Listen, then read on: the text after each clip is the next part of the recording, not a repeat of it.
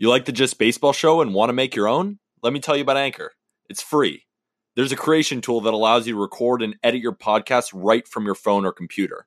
Now you can even add any song from Spotify directly to your episodes. The possibilities are endless for what you can create, whether it's music analysis, your own radio show, or something the world's never seen before. Anchor will distribute your podcast for you so it can be heard on Spotify, Apple Podcasts, and much more. You can make money from your podcast with no minimum listenership.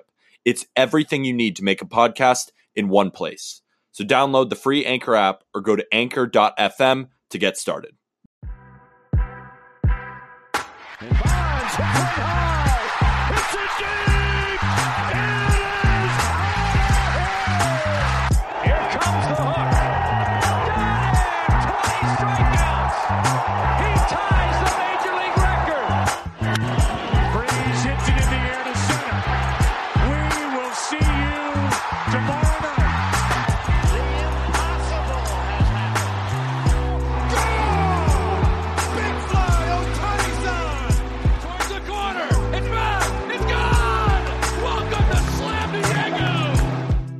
Tuesday, October 5th, Just Baseball show. There's not much to talk about, right? Pretty light episode. Yeah, we don't really have much to talk about, right? Arm, you got anything? Usually we plan before these, but we just clicked record and we're gonna ad-lib this one, right? Joking. Autumn. Final day of the regular season is over. We are talking to you ahead of the American League wildcard game. That's the Red Sox and the Yankees tonight on ESPN. That's at 8 Eastern. And then tomorrow night on TBS at 8 Eastern, the NL wildcard game. That's the Cardinals and the Dodgers in LA. And then we get into the AL and NLDS. So naturally, we're going to run through a wildcard preview. And we're going to kind of look back on what happened this regular season, not really into the intricacies of, what a player did or what a team did, but overall trends that we saw in baseball through 162. But it took until 162 for a lot of this shit to get evened out. And oh my God, Sunday was amazing. Yes, Sunday was flat out amazing. I thought there would be more chaos than there was, but it ended up just going with the Yankees and the Red Sox taking those last two games of the wild card.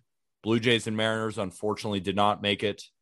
I know Arm and I were at the bar hoping that the Mariners could somehow figure their way in, but no cigar, huh? I mean, Blue Jays did what they could in that last game. Unfortunately, scoring 10 extra runs doesn't help you anymore once it all boils down to it. And that's why, I know 162, it feels like that a lot of the games don't matter in the thick of it, but one of those games that the Blue Jays blew along the way, and every team can have those games, but you got to think about it. I'm sure there's a Blue Jays fan listening right now, and they could probably come up with a handful of games where if it went one way or another, we're looking at a different situation. And that's why it's easy to say, okay, turn the page next ball game, and you have to a degree, but it does kind of emphasize that when you wait a little bit too late and you try to make up for it at the end there and turn it up a notch, sometimes it's hard to get going. It's not to say that the Jays did anything wrong, but I thought they went into the year a little bit light on the pitching side, addressed it really well, had some guys break out, but it just seemed like it was a little too late. I think if this season went another 30 games, I think the Jays are in comfortably. But unfortunately, it's not a 200-game season, or I would say fortunately, because that would be ridiculous. Game 162 in Toronto kind of felt like the last game of pool play during a youth travel baseball tournament, right? Where you're just trying to up the run differential. You got to up the offense, and you got to sneak into that last playoff spot to play on Sunday and spend another night in the Holiday Inn. That's what the Jays were doing. Kind of same thing where if the season was extended even by another week, I think Seattle could make that serious push because they were playing better baseball than anybody. The emotional high in Seattle with the Kyle Seager thing. How about Mitch Haniger on Saturday night in game 161? I mean, Seattle and T-Mobile Park, those were incredible environments. And I'm kind of pissed that the Mariners didn't get in. I really was hoping to see the Mariners in a wild card game. And it stinks that the Mariners couldn't even win game 162. They ended up losing to the Angels that day. And the Yankees almost lost too. It was 0-0 against the Rays, and Aaron Judge had a walk-off single sort of in the end. It was a little ground ball up the middle to score the last run. So the Yankees won. The Red Sox almost did lose to the Nationals. They came back down, 5-1, 5-0? It was 5-2. 5-2. The Nationals can hit left-handed pitching, and I knew that game was going to be a little bit troublesome for the Red Sox. The Nationals have an OPS near 800 against left-handed pitching this year. Weird that team hits left-handers that well. And I was like, I don't know, plus 215 for the Washington Nationals against the Red Sox. That might be a good bet. But the Red Sox did end up winning it. Alex Verdugo with the big hit. And now we got Yankees, Red Sox in Fenway, and I'm fired up. I know it's not the Cinderella story everyone hoped for, but consolation prize, Yankees, Red Sox in Fenway is pretty good too.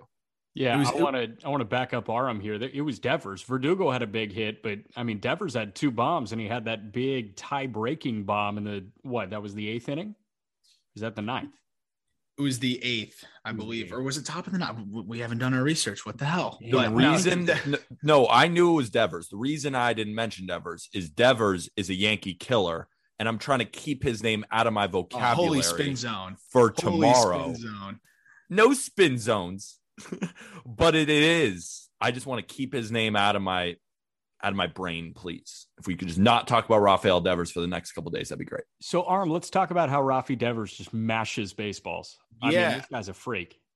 I mean, the Nationals bullpen too. You knew they were going to fold at the end there. That was the thing. It's like I would have been all in on that pick. Just Tanner Rainey coming in to try and shut it down. It's not going to happen. Not going to happen. And when you got a guy like Devers who's so clutch and comes through in big moments against any team, but especially the Yankees, you knew he was going to come through there. Big 2-run shot. And I mean, people really don't give Devers enough credit, I feel like. I know Boston fans give him almost all the credit in the world, but I feel like outside of Boston, everyone knows Devers is good, but he's one of those guys where you look at the numbers, he's so young, you're like, wow, he's been doing this for this long already. It's pretty impressive. The Red Sox, though, they really limped to the finish line. I know they did what they needed to do, but it was almost like despite the fact that they didn't play well. They had 6 easy games down the stretch of the Orioles and the Nationals and really had no business making the playoffs. If they played anybody decent, I really feel like they would have lost 4 of those 6 games, and they were really, really fortunate that they had such an easy way down the final 6 games. But what I will say is the Red Sox also put themselves in a great position to be able to struggle a little bit down the line and get away with it because of how dominant they were through the middle of the season. And that matters too, which is kind of like the converse of what I was saying about the Blue Jays. Right. We're going to talk about how these guys are trending once we get into the wild card thoughts. To wrap up that game on the West Coast between the Mariners and the Angels, it was Shohei Ohtani that led off the game with a solo shot. He put him behind the 8 ball right away. Peter is wearing his Shohei shirt from Breaking Tea. What does it say? We believe, but they didn't actually make it. You've been on like this Shohei bender right now. You are looking at his season in hindsight, and you are in love. I'm in love. And we're going to talk about it later in our top 5 takeaways, so I don't want to get into it fully right now. But when you look at the full array, the full menu of what Shohei Ohtani can do, you realize that he's one of the best at every single facet of the game. And we posted a TikTok where I was going over all of these different areas where I think Shohei is at least top 20 or at least one of the best in that area. And there was a lot of pushback. A lot of people saying, oh, this guy had a better season, this guy had a better season. And I'm just replying in the comments. Oh, you like Barry Bonds? What was his ERA in 2004? Oh, you like Bob Gibson? What was his batting average? I can't fathom the fact that this guy can do both while on top of it being one of the fastest players in baseball. But I'm going to get into it fully later in the episode. Yeah. Aram, what was your big takeaway from Sunday? Mine was Josh Van Meter with the walk-off bomb in Phoenix to solidify that Baltimore gets the number 1 overall pick in 2022. I think that was my highlight personally. That was big. That was big. And Nick Fortes for the Marlins homered. Where were you? 4th. Where were you when Nick Fortes? 4th place for the Marlins. They avoid last. Fortes matches Jorge Alfaro's home run total on the season. And Fortes played about a dozen games. Also, fun fact, Jorge Alfaro is the only player in Major League Baseball to commit an error at 4 different positions. I hate it here. But anyways, we'll get back to my takeaway from the last game. Honestly, one thing that stood out to me, and this is like no slight of Kyle Seager. He's had a fantastic career. I just didn't think I'd care about Kyle Seager's last game in Seattle at all. Yeah. But when he walked off the field, I was like, damn. I did. Yeah. Like, I felt that. Like, you could see his emotion. You're like, you know what? This guy was there for a while. He at times there was like, oh, this contract sucks. But he finished pretty strong. He hit a lot of bombs. He helped them stay relevant this year. And I mean, I just didn't think I was going to care. So that's all what I'm going to leave it at is I cared about Kyle Seager walking off the field. And that was a huge unexpected result of game 162 for me. Okay, 3 farewells that I want you guys to power rank from I cared the most to I cared the least. Kyle Seager in Seattle. Ryan Zimmerman in Washington I was a little emotional about that. I teared up. Carlos Correa, who's going to voluntarily walk from Houston. He was pulled out of the game early and he got a standing ovation and like the curtain call and all that before the Astros host at least 2 more games that Carlos Correa will play in. 1 through 3, rank them. Well, you forgot one. You forgot one really important one. Lewis Brinson, most likely his last game in Miami. We were fortunate. We went to the game in New York, and I got to see Brinson's last homer in a Marlins uniform, most likely.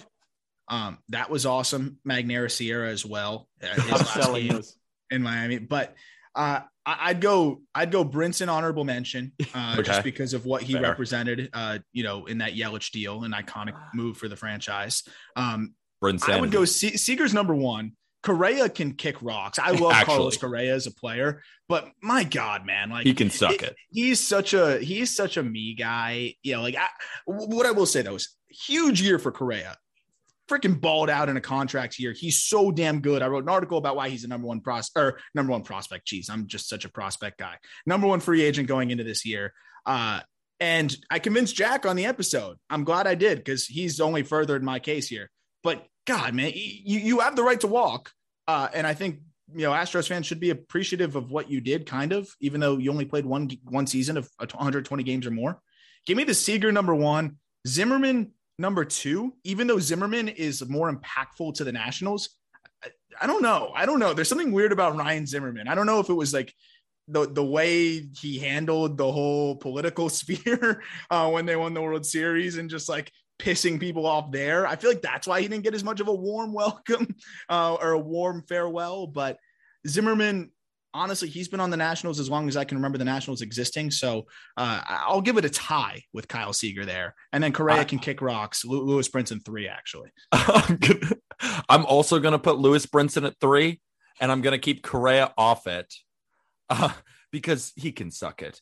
I want Zimmerman at 2, and I want Seager at 1. When you were talking about how long Zimmerman, Zimmerman should be 1 because he was probably the more impactful player over his career, had a longer career. But with how the Mariners played this season and that emotional walk-off by Kyle Seager at the end, I'm going with Kyle Seager number 1, even though I think I liked Ryan Zimmerman more. I'm going to go Zimmerman 1 because he is Mr. National. And the Nats were in a much worse. I just don't know why I don't care. Like, why don't I care? I want to. See, I almost felt the opposite way. Like, I was going to care more about Zimmerman than Seager. Then I ended up caring more about Seager, but I still feel like I should care about Zimmerman more. That's where I'm at. See, I thought I was going to care more about Zimmerman, and I did, but ever so slightly. The margin was not as large as I thought it was because Kyle Seager had a sellout crowd and a high-impact game for his last game, right? So there was that emotional low of knowing you're not going to get into the postseason, and then he comes out, and that's when the waterworks start to form. Versus the Nats, the writing was on the wall when they traded Scherzer and Trey Turner to Anaheim or to Los Angeles. So, and this is a perfect segue into speaking about the wild card because we were talking about how good Rafi Dever is. I would just want to make sure we all know this, that he had negative 15 defensive runs saved this year. One of the worst defenders in baseball. I don't want the mojo getting out of whack where we start saying he's too good. Then he maybe listens to the podcast, gets all confident, and then kills the Yankees. We don't want that. He rakes. He's going to make a diving play. He's a decent hitter. He's probably a Kyle Seager level hitter.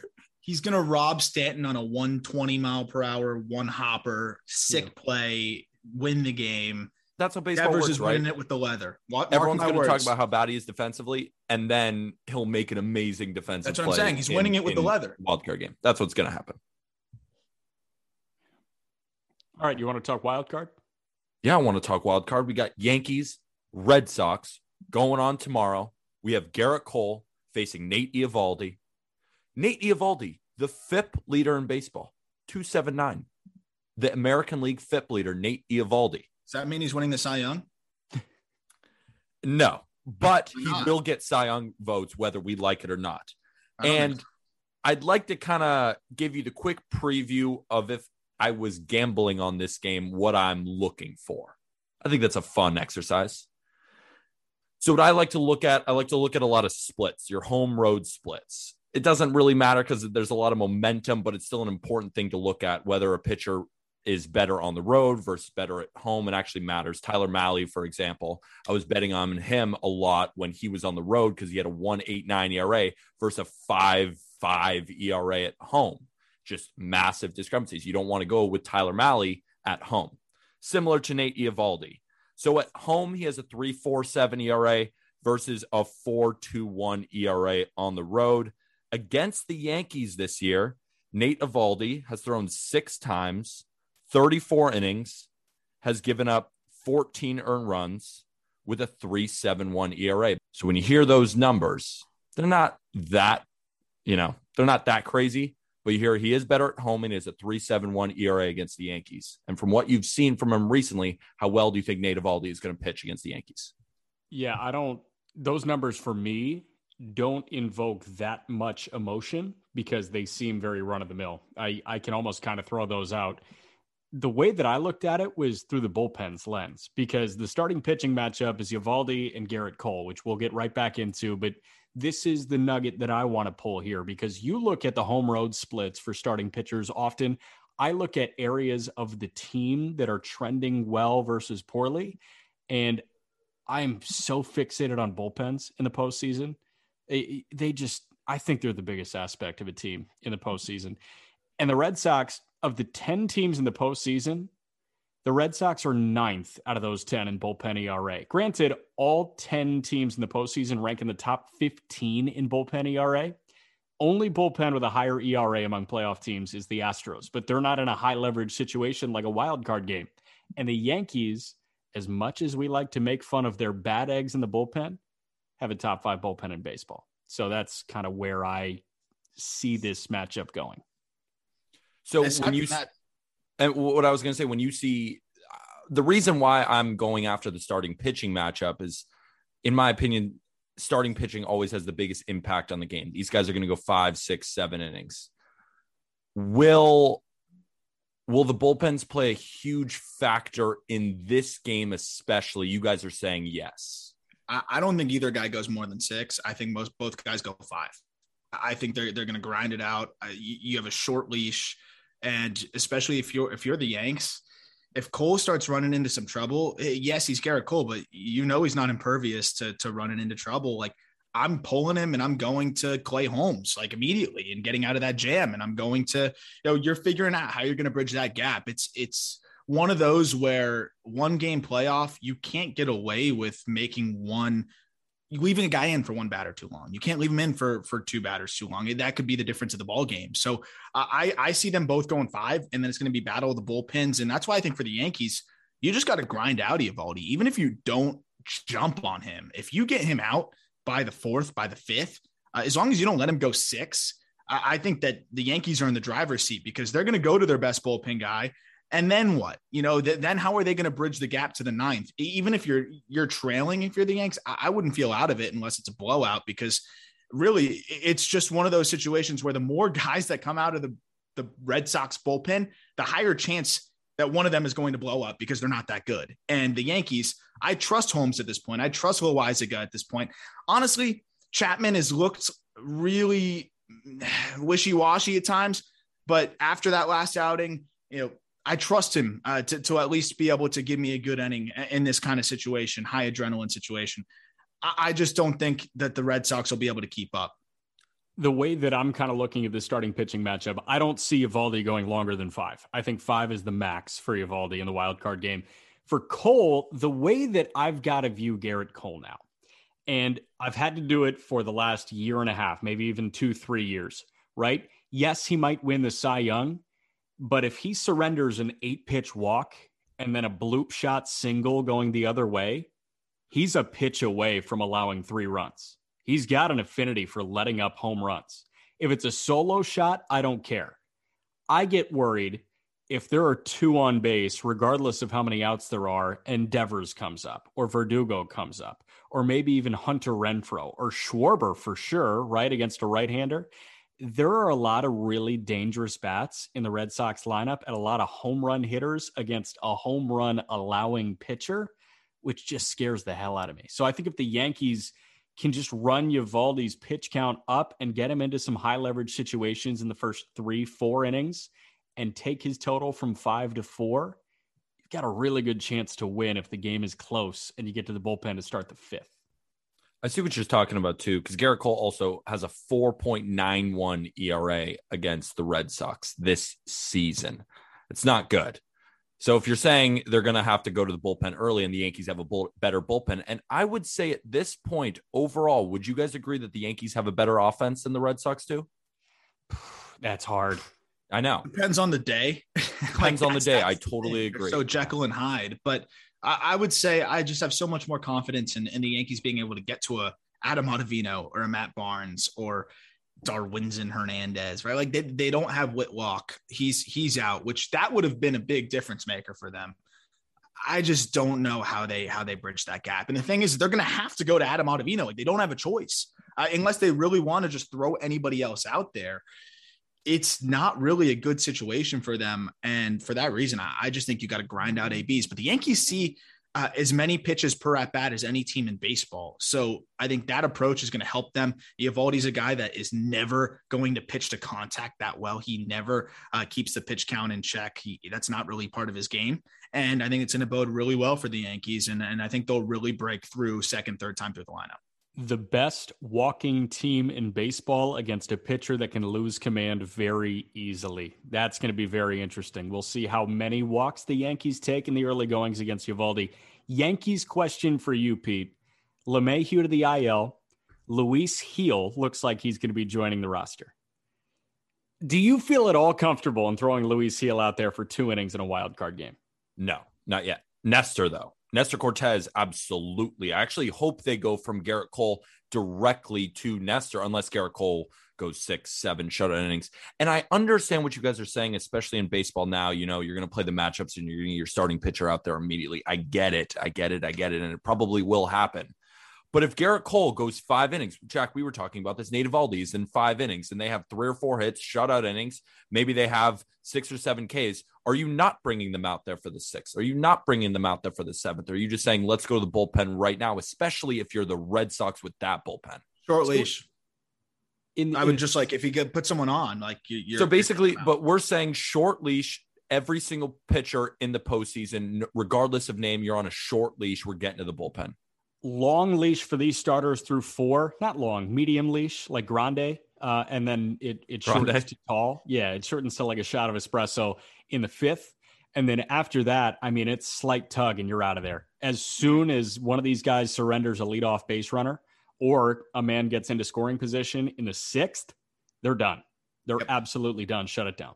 And the Yankees are now minus 120 favorites for tomorrow. What do you think about that line? Maybe some not gambling advice. What are we thinking? Are we making picks here or are we doing it at the end? We can make picks at the end. Yeah. I'm just saying, how does that feel? I think people know where Jack and I are at on this one, personally. At least where I'm at. I think it's pretty clear where I'm at on this one. Let's just get after it then. Yeah, I mean, I'm going Yankees. I'm going to side with the better bullpen. Offense is generally a wash, and starters, obviously Cole is better. But even then, even if you said like, okay, they'll both go 5 and give up 2 runs, if that's the worst case scenario for the Yanks, that they match each other, then I think it's going to be pretty easy for them to get to that Red Sox bullpen. The only way that I see the Red Sox winning is if Nate Eovaldi somehow goes 6+, and I'm willing to bet against that. Yeah, me too. Jack, what do you think? God, it's hard. Like I think I think the Red Sox, with how much they've been struggling and how the game doesn't really play into their favor, they might win this by 5 runs. I know. That's just how baseball works, which sucks. But if I had to play this game out, if I had to just close my eyes and run a quick 10-second simulation through this game, I just really think it's coming down to Loaizaga in the 8th inning versus Ottavino in the 8th inning. And I know who I'm running with in the 8th inning there. I love Loaizaga. I was just texting you. Yeah, Ottavino. I was just texting you yesterday, Pete. Like, Loaizaga's got some gonads. I love that dude. Yeah, 99 cutting in on your hands, slider slurve thing that moves 5 feet. The dude is disgusting. Clay Holmes, 99 cutting in on your hands. Wandy Peralta has been incredible. And Arm and I, same bar situation. Aroldis Chapman comes in and Arm goes, he's going to blow it, isn't he? And I go, if he's throwing 99 miles an hour, we're going to have a great inning. If his first pitch is 96 miles an hour, he will get blown up. That is what Chapman is. Chad Green, I still have faith in Chad Green, but I like him. Just something scares me.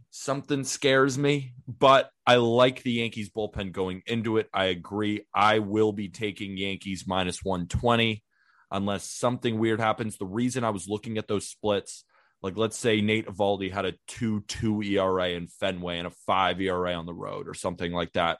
Or we looked at his ERA and I forgot the 2 2/3 7 earned that he gave up. And really he had a 2 ERA against the Yankees. Maybe we consider Red Sox just because if Cole's got a 4.91 ERA against the Red Sox and Eovaldi is that good, but he isn't, going Yankees. I think splits go out the window in a winner take all. I think splits go out the window. I for me, I'm in a wild card game. Screw the home runs. Technically, then anything could go out the window, though. Anything can really go out the window, except for I guess a evaluation of bullpens, except velocity. Yeah, it's kind of what I don't think we can throw those things out the window because I think if we're throwing those things out the window, then we can pretty much throw anything out the window. Yeah. I just, for me, it's like home road splits in a 1-game winner take all. I'm looking. Matters how well you pitch at home. That's what I'm saying.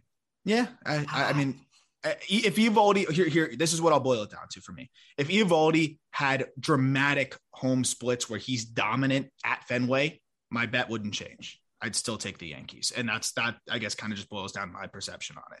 With the Yankees and Red Sox, they're always playing in front of close to full capacity crowds, regardless of if it's a rainy Tuesday or a Saturday at 7:00 and everybody's loving it. The difference here is going to be you've got the most emotionally invested Fenway crowd that has existed in a long time.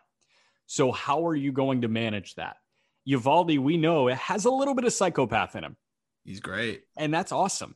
So I think that he's going to feed off of that, much like how we've seen Walker Buehler feed off of that, much like how we've seen Max Scherzer feed off of that, which we will talk about in just a moment. But I think Eovaldi can feed off the home crowd. I also think Garrett Cole has some subdued psychopath in him, and he loves this villain role. I think he could come in and be such an asshole guest at Fenway, and I think he could shove. This is the start where he proves he's the second best pitcher in baseball. Yeah. If he shoves it down their throat and the Yankees win, Garrett Cole, undisputed second best pitcher in baseball to Jacob deGrom. Until Bieber comes back next year. Let's say he gets crushed. Then do we have a conversation about Shane Bieber, about Corbin Burns, about Walker Buehler? Kind of like, okay, Garrett Cole might be in that range. Not in the undisputed second to deGrom type category that I think we all think he's in now. Pete, we're having that conversation right now. If Bieber and Cole hit the open market at the same time, who gets paid more money? Well, Bieber's younger. I mean, like, that's not really fair. I think Corbin Burns is there at this point. Like, I really think that conversation is more than open now about who the number 2 pitcher in baseball could be right now. I don't know if it's that clearly Cole and deGrom at this point. I think Cole has kind of made it clear that he's not on that deGrom level, and he's kind of with the rest. But I'd like to see Burns, because if we're talking about best pitchers in baseball, we're not just doing the top 10 right now, but best. We're looking at a bigger sample size than Corbin Burns. Had a great 2020, and one of the best 2021s ever, but just hasn't done it for that long. We haven't seen him shove in the playoffs like we saw Garrett Cole do with Houston in 2019. That sort of thing. That's what I was saying. Over the past few years, it's been Garrett Cole and DeGrom's league. Now I'm thinking Garrett Cole might win the Cy Young, but might not. Then if he has a bad wild card, we have another discussion. Real quick, before we move on to the National League, we're on milestone watch. The Yankees' 8th strikeout as a lineup on Tuesday, which is going to happen. They will strike out 8 times, I promise. They're going to hit 1,500 strikeouts as a team for the year. The 5th team to get there this year, and just the 2nd playoff team. Who's the only team in the postseason who has struck out more as a lineup than the New York Yankees? The Braves? Nope. I'm going to go with the Astros. Tampa. What? Yeah, they do strike out a crap load. Interesting. Yeah. How about that, right? Okay. Tampa, bad team. Tampa, great team. Such a good team. Oh my Best God. offense in baseball. Strike out so often. Okay, let's get into the NL wild card, which is on Wednesday night. It's at 8 p.m. Eastern. It's on TBS.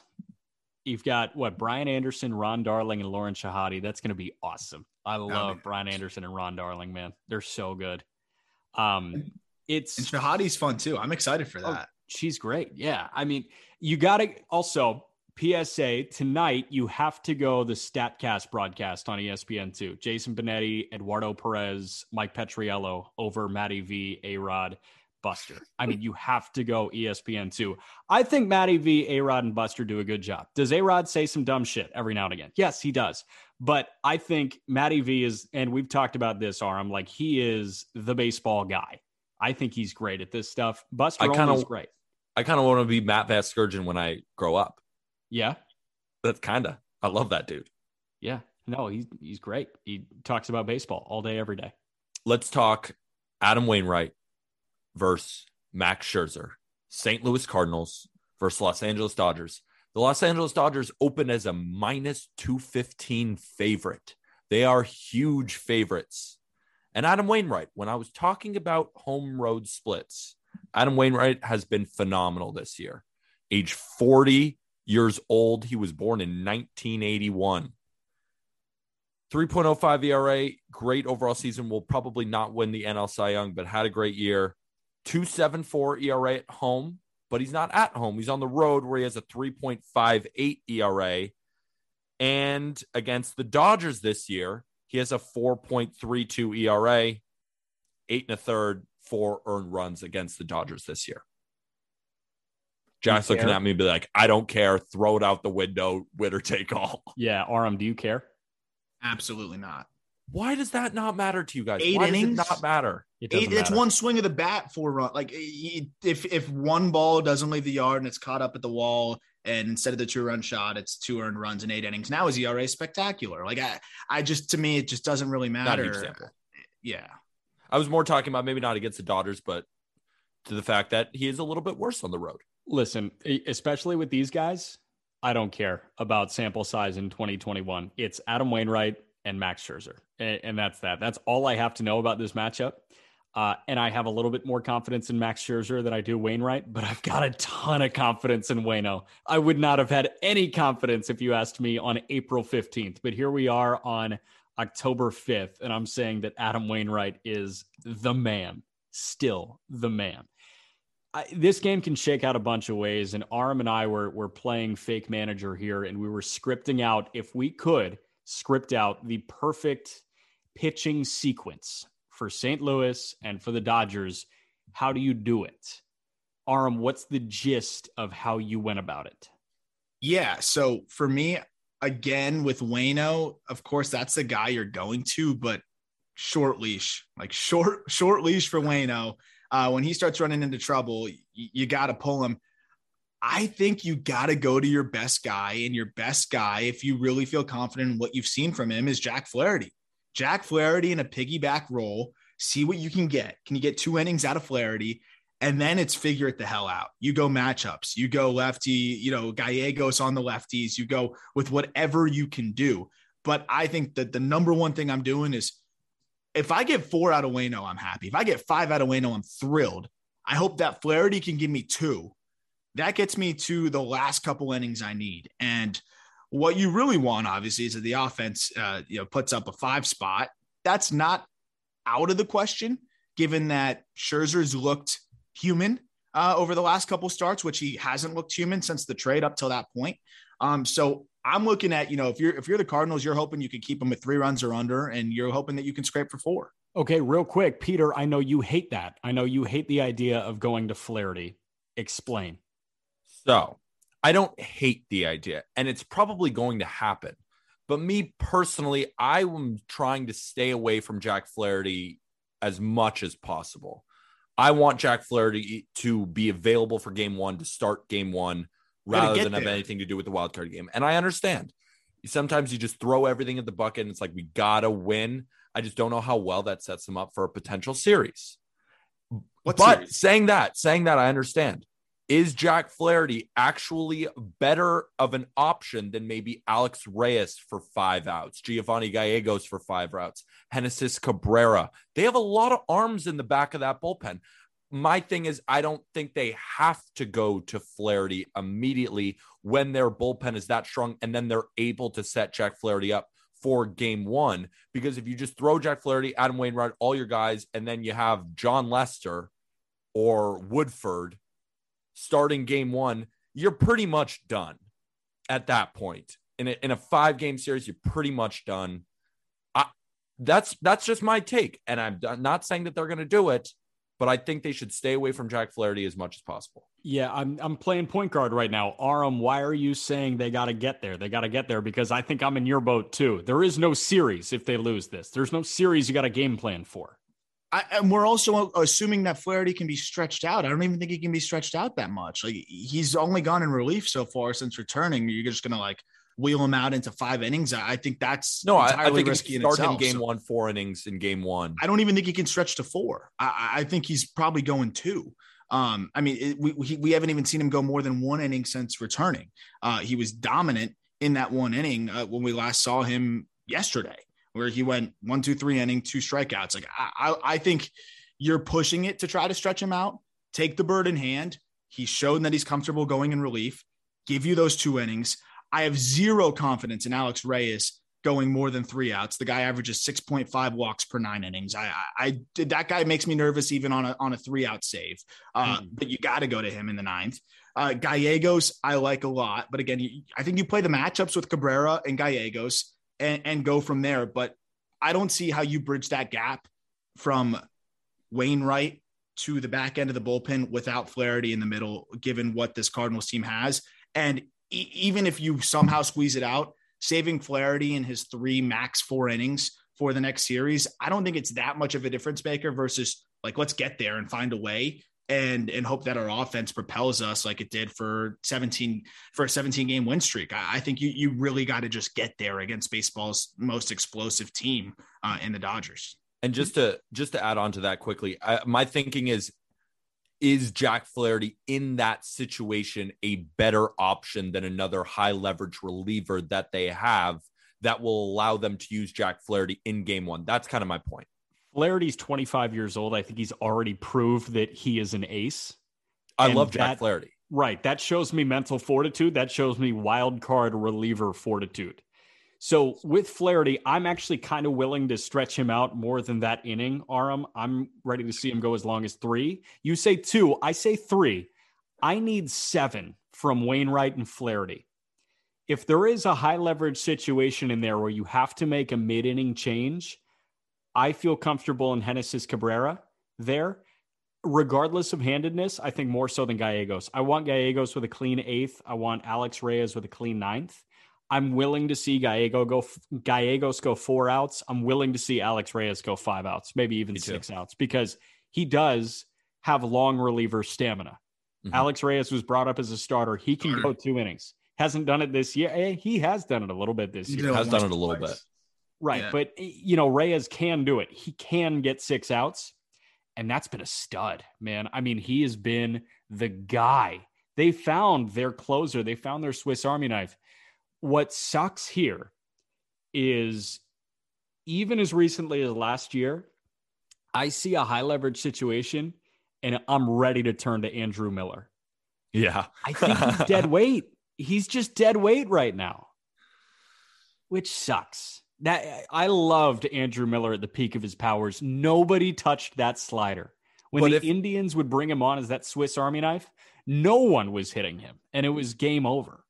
You know those things when you guys were talking about throwing maybe some splits out the window when we go to wild card? I almost kind of throw regular season out the window when it comes to Andrew Miller in the playoffs.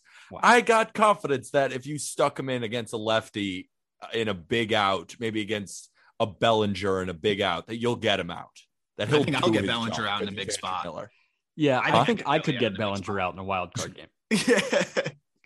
No, but you're right. I like there's a level of me that's like, screw it. I'd go to Miller, like screw but it. Then he gives up a bomb and you're like, what am I doing? Why did I do that? Like, what was I thinking? But no, I'm with you. Like, there's a level of me that I'm curious to see what they do. One other thing I want to mention, because I'm sure there's like Cardinals fans screaming at their phone right now. Like, what about Cody Whitley? What about Cody Whitley? Good.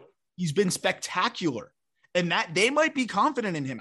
Like, this is a bullpen that is so just mysterious and unproven that you might have to have the confidence in Cody Whitley, who, by the way, 11 2/3 scoreless innings consecutively now, 16 Ks and just 4 walks. So this is somebody that's hot.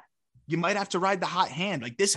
I'm really excited to see how Mike Shildt decides to go with this, because you're in a tough spot, like in every way imaginable.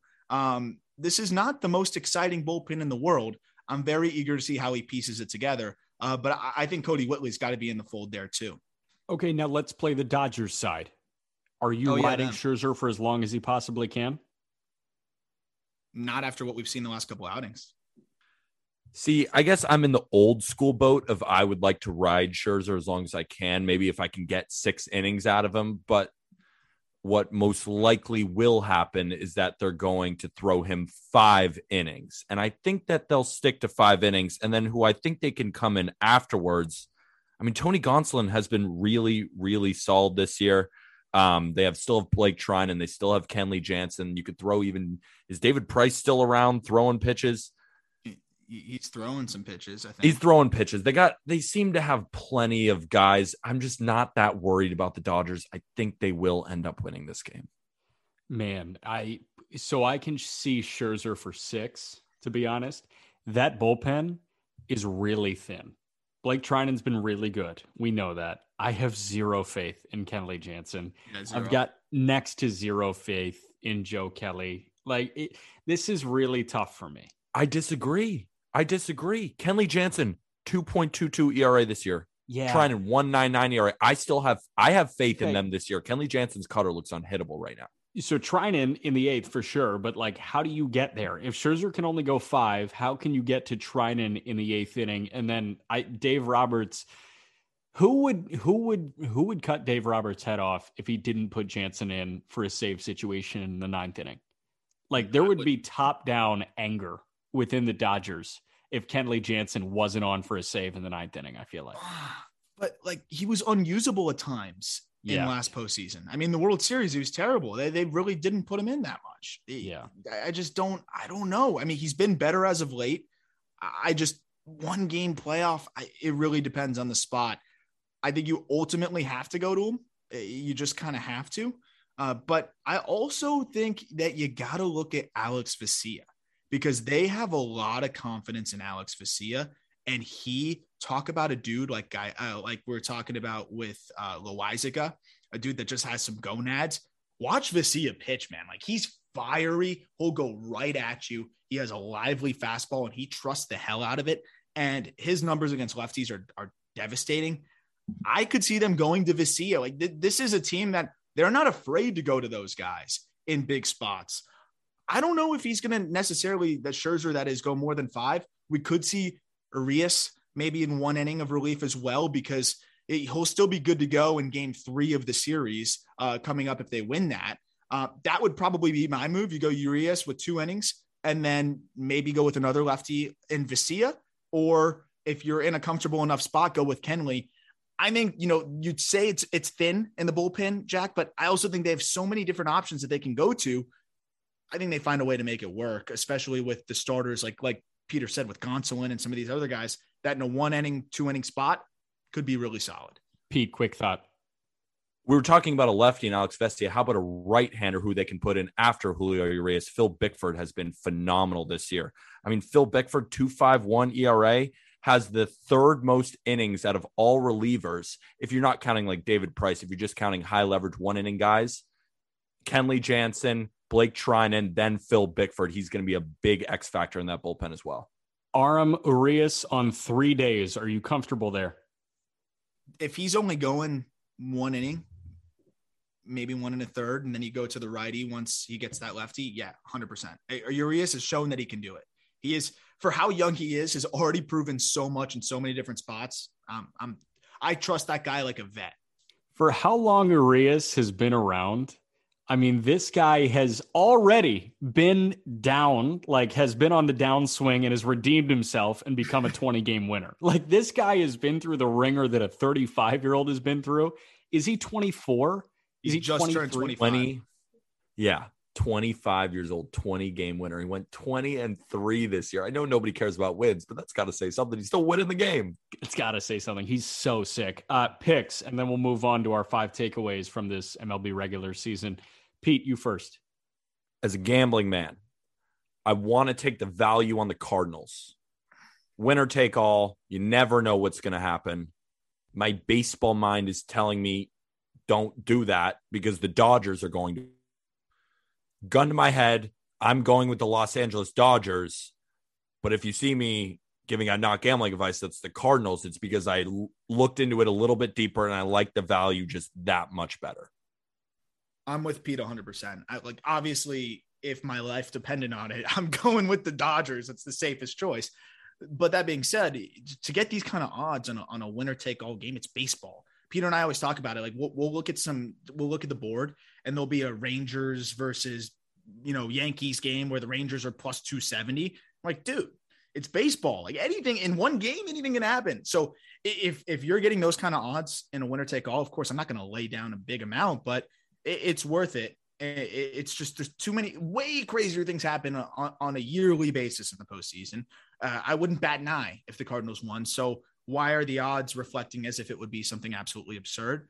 You're also talking about a team that is one of the hottest teams in baseball right now. And after they lost, they went back to winning again. So I think that they easily have a chance. These games are a coin flip no matter who's playing. And I'm going Cardinals with the percentages. But obviously the Dodgers are the favorite to win that game. And it would be surprising a little bit if the Cardinals won. I'm not even thinking about the odds. I'm going with the winner. The Dodgers have won 106 games this year. They are as talented, as loaded as any team in the last 20 years. And that's exactly why I'm going with the Cardinals. I just think there's no shot that this all lines up for the Dodgers. I think the Cardinals have to win this game. Like, it makes too much sense for the Dodgers to win. And that's why the Cards are going to win. But that's why we're going to come back on our next episode. And it's going to be the Red Sox versus the Dodgers. Probably, yes. Or not the Red Sox versus the Dodgers, but those will be the two winners. And I want to say one thing, too, on this is we saw the Giants and the Dodgers going all out. 2 106, 107 win teams going all out till the final games of the season to try to avoid this wild card game. Why? Because they know damn well that anything can happen. And I promise you, these teams are as confident in themselves as anybody. I don't think the Giants are worried about themselves. I don't think the Dodgers are worried about themselves. They know that they're capable of winning a title. But why did they go all out? Because they know that anything can happen in a one-game winner take all. And that's why it was balls to the wall for both those teams to try to win the division. And the Giants really set themselves up nicely. The Dodgers, they're playing with fire. It's what it is. It's a coin flip. They're playing with fire, and they know it. And before we move on to the top 5 takeaways, Max Muncy is now most likely going to be out for the entire postseason, and Clayton Kershaw as well. I don't know if he's going to come back. Those are two big blows to the Dodgers. Max Muncy not in the middle of that lineup, big blow. And they're still the odds-on favorite to win the World Series. Yep. And a game decides their fate. Yep, that's how it works, huh? I was talking to my friend Dustin. Yankees and Dodgers, we always argue. They're in the same spot. Let's see who wins. Same spot. We'll see who wins. Okay, We're going with 5 takeaways. We didn't power rank them or anything. These are from the 162 Major League Baseball games that we saw all 30 teams play. And they're not necessarily individually focused. They could be. These are trends. These are observations that we had, and these are what we are going to take away whenever the final out of the World Series happens. We go to bed, we wake up the next day, and when we reminisce on the 2021 MLB season, this is what we're thinking about in regards to the regular season. We've each got 5. Pete, you go first. I guess, we're not doing top 5, but just a takeaway I had. The youth explosion in baseball has been incredible this year. 3 of the top 4 players in WRC Plus are all 22 years old or younger. That's Juan Soto, that's Vladimir Guerrero Jr., and that's Fernando Tatis Jr. Ronald Acuna Jr. is 23 years old and was on his way to having a similar type season. Rafael Devers, we mentioned him, is 24 and is one of the best young bats in all of baseball. Julio Urias is the Bigs' only 20-game winner at just 24. Brian Hayes led all third basemen in outs above average and defensive runs saved, and he's just 24. Kyle Tucker put up a top 10 offensive season, and he's just 24. And I got to end it with Wander Franco is still just 20 years old and looks like a top 10 shortstop. The future is so bright for the game of baseball. Aram, you next.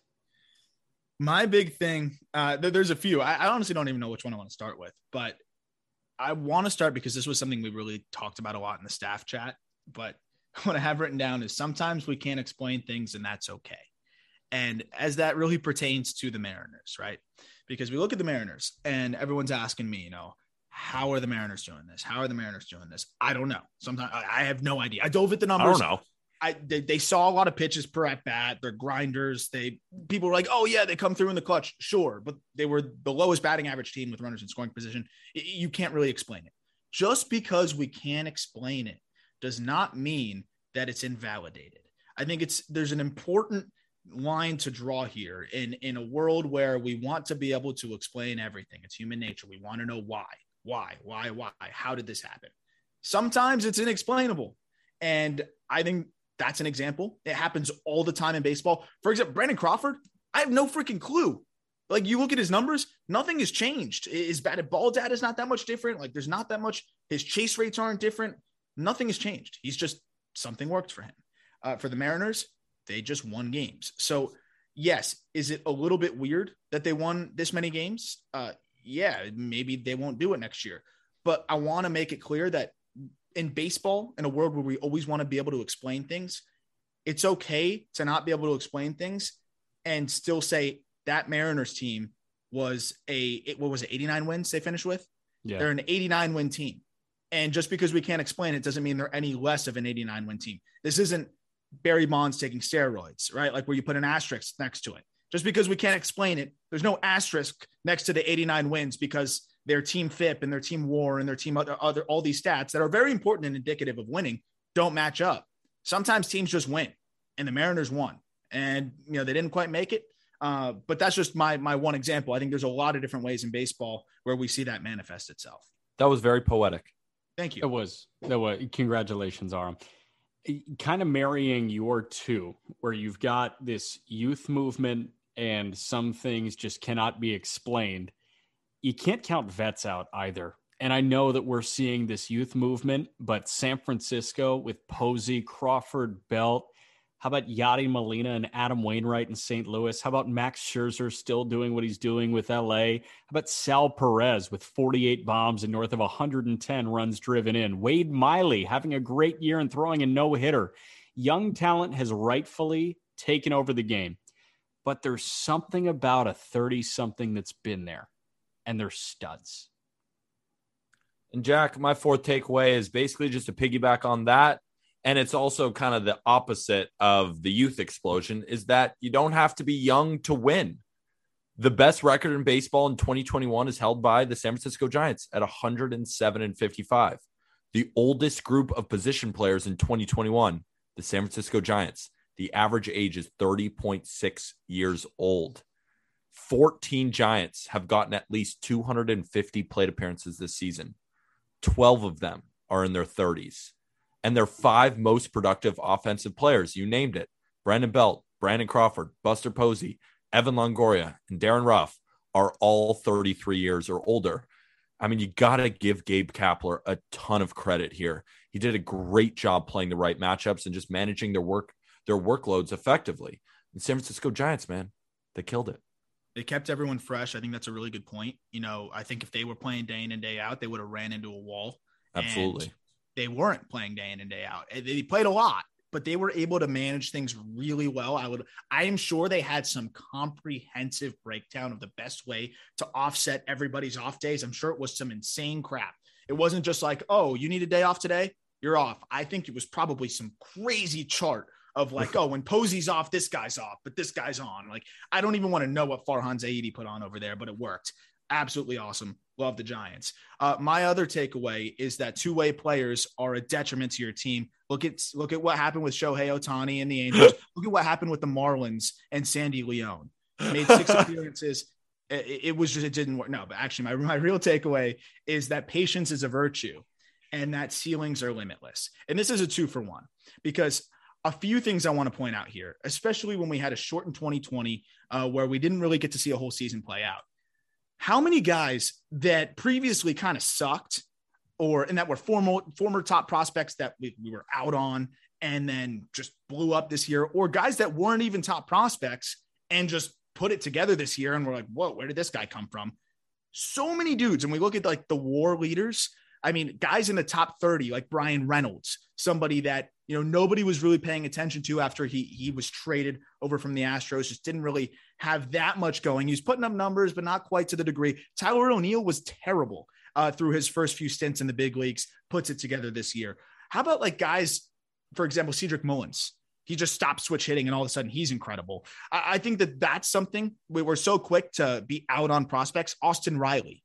He was pretty bad last year. The year before that, he was shaky. Now he was one of the better hitters in the game this year. I think it's really important to look at those things, right? Like there's guys, baseball is a sport where it's really hard to get acclimated and to get comfortable. And sometimes it takes a while. How about JP Crawford, former top prospect? The tools are there. There's guys that are top prospects for a reason. The tools are there, but sometimes they can't make those tools work. Sometimes it just takes some time. And JP Crawford made it happen. The other thing I hate is ceilings. Can we stop pretending like we know the limitations of individual humans? That is the most aggravating thing to me. What do you think, Rob? What would you have said Robbie Ray's ceiling was 2 years ago? Not this. Point. Yeah, I don't know. We would have said middle of the rotation, best case. He's an ace. What would you have said, even like a Cedric Mullins when he was even doing kind of well? What's his ceiling? What's Nestor Cortez's ceiling? Best we would have said middle reliever, right? Swingman. Yeah. Instead, was a legitimate starter. Ranger Suarez. What's his ceiling? Let's go to Fangraphs. Fangraphs would say back at or bottom of the barrel bullpen arm, right?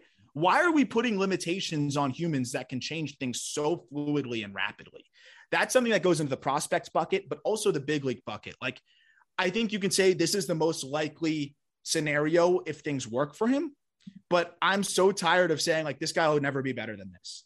Like, I think we're smarter than that. And I think that's something that needs to be made true in baseball now. What was Brian Reynolds' ceiling? It was not perennial all-star, because right now Brian Reynolds is looking like a top 20 player in the game. Yeah. Nobody had that as his 1000th percentile outcome.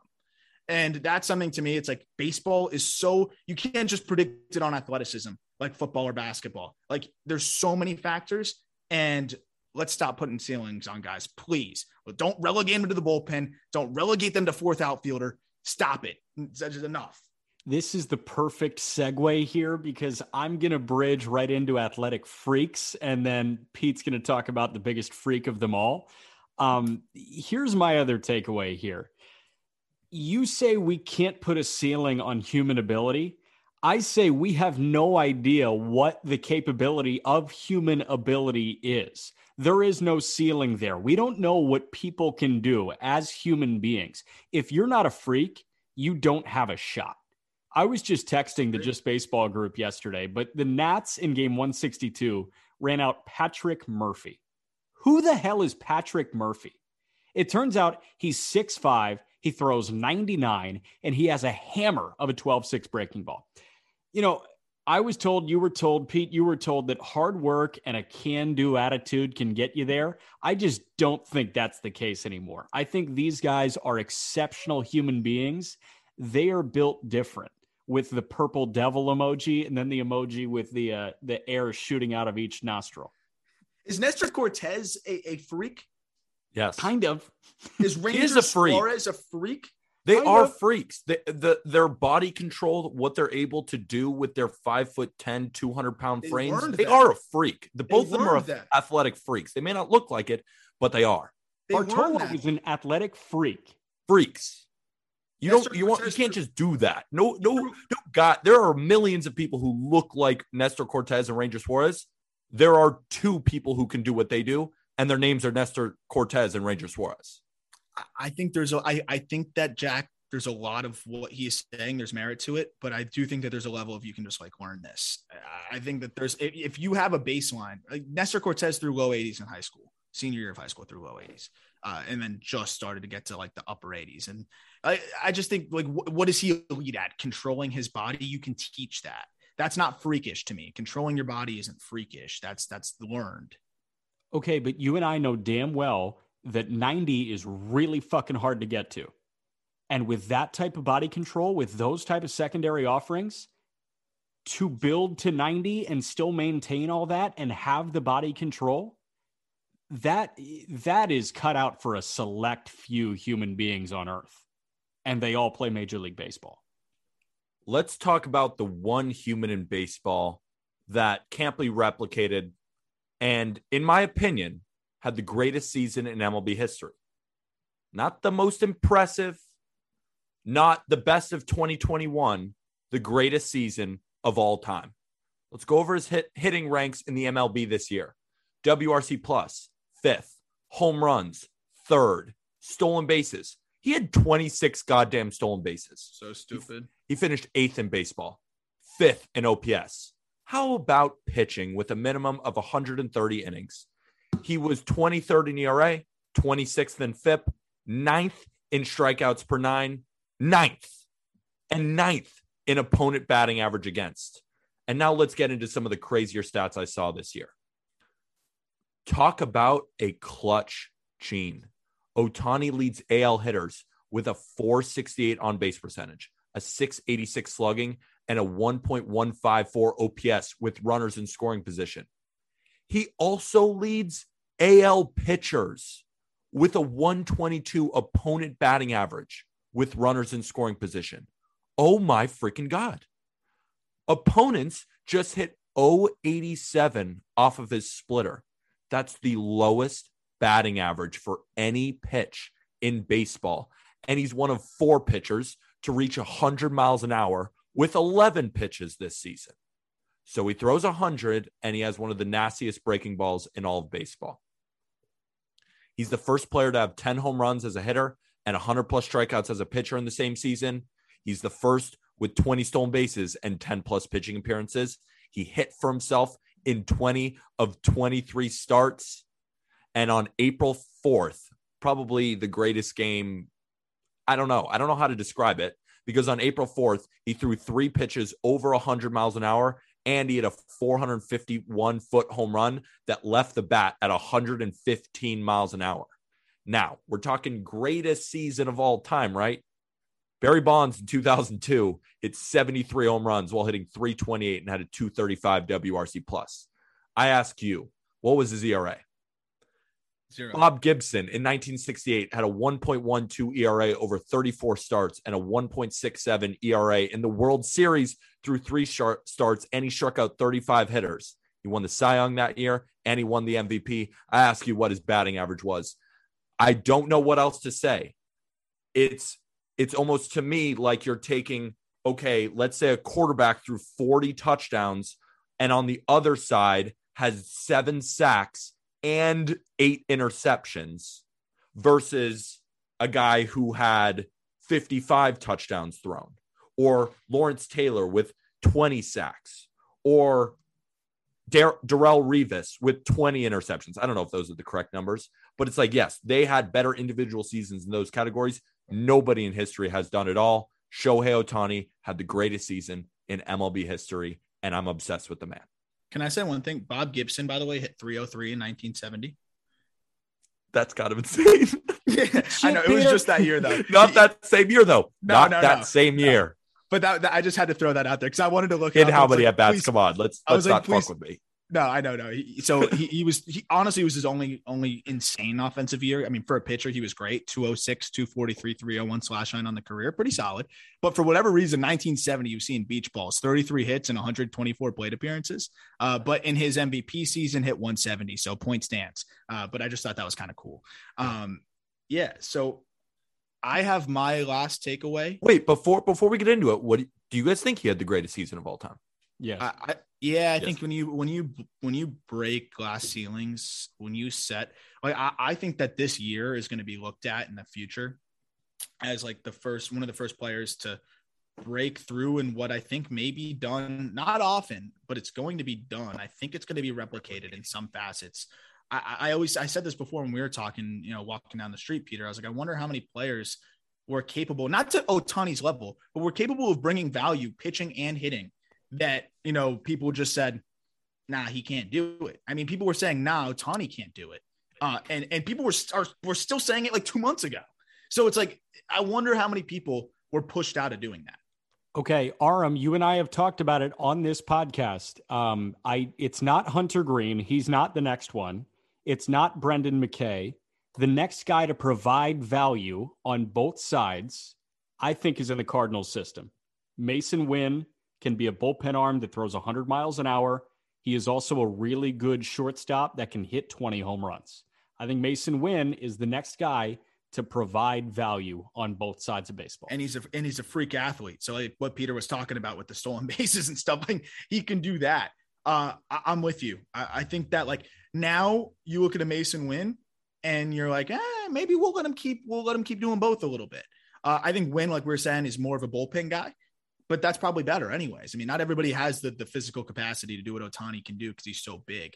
But yeah, I think because of that, he's a pioneer. I think he's going to change the way we look at some of these freak athletes and allow them to do more. So for that reason, historically too, to me, it is the best season ever. My next takeaway is that we're fully enveloped by a new era of starting pitching. Corbin Burns is out here throwing 98-mile-an-hour backdoor cutters. Zach Wheeler, Brandon Woodruff, Garrett Cole, Walker Buehler. How about Sandy Alcantara? Aram, your guy. Frankie Montas. Peter, your guy.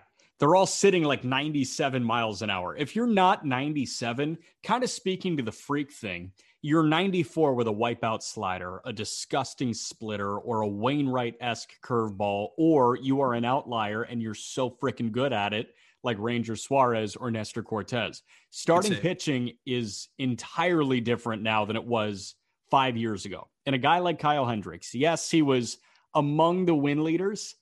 The guy got hit around the ballpark all the time. If you are not purely disgusting, you're out. You're totally phased out of this game. I think that's fair. I think that's fair. But sucks. What I do like, though, is that you still do have these Ranger Suarez's breaking through, and you still do have some of these guys breaking through. I do think that there's a level of emphasis on a new wave of pitchability that we're seeing from like the Logan Webbs and the Kevin Gossmans in San Francisco, because San Francisco goes with some low spin guys. Like, they have a whole different philosophy. I think it's always changing. As we see the Reds part ways. 94 too. Like, Kevin 94 is the new 94 sinkers. I know. It's just I know it's still the new, but if you said that 5 years ago that some guys throwing 94-mile-an-hour sinkers and you're like, yeah, he's a pitchability guy. He's more relies on command. You'd be like, what the hell? Yeah. But even like Chris Flexen, like, how many strikeouts per nine do you think Chris Flexen's averaging? 7. Jack? 6. 6.26. Nice. I win. You win. But he works. His FIP's not bad. His ERA is good. Like, he's solid. Top 30 pitcher in WAR. Like, so I do agree 100%, but I do still have the level of belief that there's those guys that could still break through. But like Jack said, you got to be damn good. You got to be damn good. and you got to locate and you got to be close to, like, Greg Maddux would dominate today, right? Like you got to be a freak show though. And we got some freak shows there on both sides of it, of like athleticism wise and command wise. Pete, was it you or me for the next one? You. Awesome. So my next one is, can we stop punching inanimate objects? You're never going to win that. And I look at the postseason picture here, and it's heavily affected. Devin Williams, obviously, you guys have talked about this. I was pissed because I really wanted to go on this, but I was really happy you guys got to it, and I enjoyed hearing the breakdown. But how about Huascar Ynoa? Huascar Ynoa was rolling and looking like a legitimate front of the rotation type of option. I think he would have slowed down naturally a little bit too, still needs to find that third pitch, blah, blah, blah. But he has not had enough time to get going again since returning from his hand being broken because he lost a fight with the bench. Now he's not going to be the game 3 pitcher. It's going to be Ian Anderson who pitches game 3. He might have pitched game 3 anyways, but you have much less confidence in Huascar Ynoa if you're the Braves, because since he's come back, he hasn't fully recaptured that form. That's 2 big arms in this postseason that have punched inanimate objects and it affected them. I'm not going to get into the punching other humans thing because that's also really affected this playoff picture. And that's also really messed up. And that's a problem across many sports. But baseball has a weird punching objects problem too. And take some notes, guys. You're not winning. Like, I don't know who, like, when you see the wall and you're ready to swing, what do you think is going to happen? You think you're going to be the first dude to ever punch through a brick wall? First dude to ever destroy through a dugout bench? That's all I got on that one. The wall never wins. Always wins. Always. The wins. wall always wins. And speaking people about, are listening right now, ready to like go wail on. Yeah, the wall never wins. The wall Peter, always you made me wins. break my hand. It's not punching advice. It's not punching advice. And talking more about injuries, the difference, my next takeaway, the difference between 60 and 162 games is a lot. Injuries hurt a lot of stars in baseball this year. These guys didn't punch walls, but they still got injured. Jacob deGrom, Mike Trout, Shane Bieber, Ron Acuna Jr., Anthony Rendon, Dustin May, Kenta Maeda is now out for the year. Luke Voigt has been dealing with injuries all year. Tyler Glasnow with the elbow injury. Steven Strasburg barely pitched. And I can go way longer. Yeah, we could do a 2-hour episode on that. Seriously could. I'm not even counting players who landed on the COVID-19 IL this year.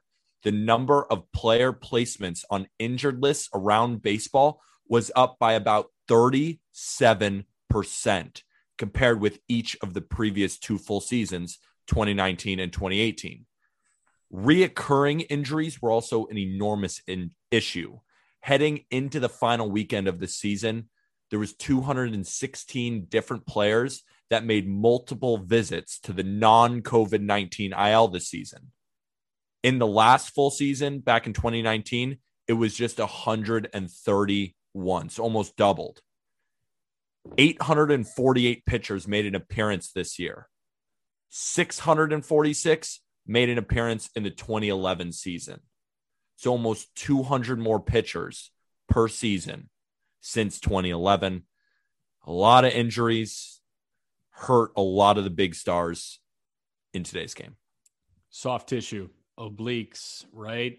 Hammies, quads, nagging things. It's what happens when you try and ramp up from 0 to 100 or 60 to 162. Yeah, it just sucks. Looking back at really all the injuries, all the guys who we could have seen, Ronald Acuna, what would the Nationals have been if Steven Strasburg was at his healthiest? I mean, we're talking about the Mets and DeGrom, the Angels and Shohei. What if Trout was there? I mean, Shane Bieber, Indians were at least fighting. If Bieber's there the whole year, is there another story? A lot of teams didn't get their full due because their stars were out. Yeah, two quick thoughts on that. That's something I talked about early in the year with Jeff Conine, on Outside the Box. And he said, you really don't realize, like, most of these guys that have been in the league for several years now, like, they have their system. And going from the 60 to 162, I think the biggest effect too, and this was something I talked about with Anthony Rizzo, and it was really cool to get his thoughts on this, because when I had spoken to him, he didn't know when they were reporting yet. And he's like, man, like, we got to know soon, because I have my whole system. Like I start usually this many days out and I do this and then I get into this and then I get into this, and every player is different.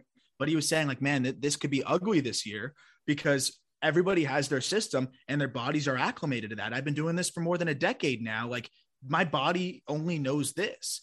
Fortunately, Rizzo didn't really get hurt or anything severely, but a lot of players did. And Rizzo was spot on. And it was funny, circling back with Jeff a few months later, said the same thing. And I think that's part of it, was a little bit of the indecision for Major League, which is an understandable indecision. Then we didn't know what was going on in the world, but that indecision of like when we were going to start spring training and then get into things, it really set players up in a weird spot. And unfortunately, really, hopefully we'll go back to next year and injuries will kind of temper back down a little bit. I mean, that's the hope. Yeah, we're already taking too much of people's time on wild card days. So I've got 2 more. We each have 1 more after that. We'll do rapid fire finish here.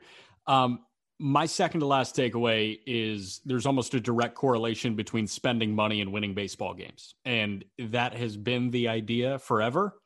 And that only reigns more true this year. There are some outliers like Tampa and Milwaukee on the positive end, but for the most part, the higher the payroll, the more wins you will accrue. Unless your last name is Neander or Stearns, there is no outsmarting the system. Those guys are just smarter than everybody else. And if you want to visually palette this, Danny Vietti, who's a producer for CBS Sports, put out a great scatter plot yesterday. I mean, it is linear, a linear correlation between spending money and winning baseball games. So you look at Baltimore, you look at other teams on the low end of that spectrum, they're not winning. Say it, Jack. They don't. What? Say it. Marlins, say it. I know Marlins. You want to. Yeah, the Marlins are not winning because they don't spend money, Aram. There you go. I didn't know that. It's only 15 years of misery. Maybe more, actually. That's my big takeaway. All right. Aram, you're next. And then after that, we roll. Defense wins championships. That to me, I think, it's kind of a lost aspect of the game.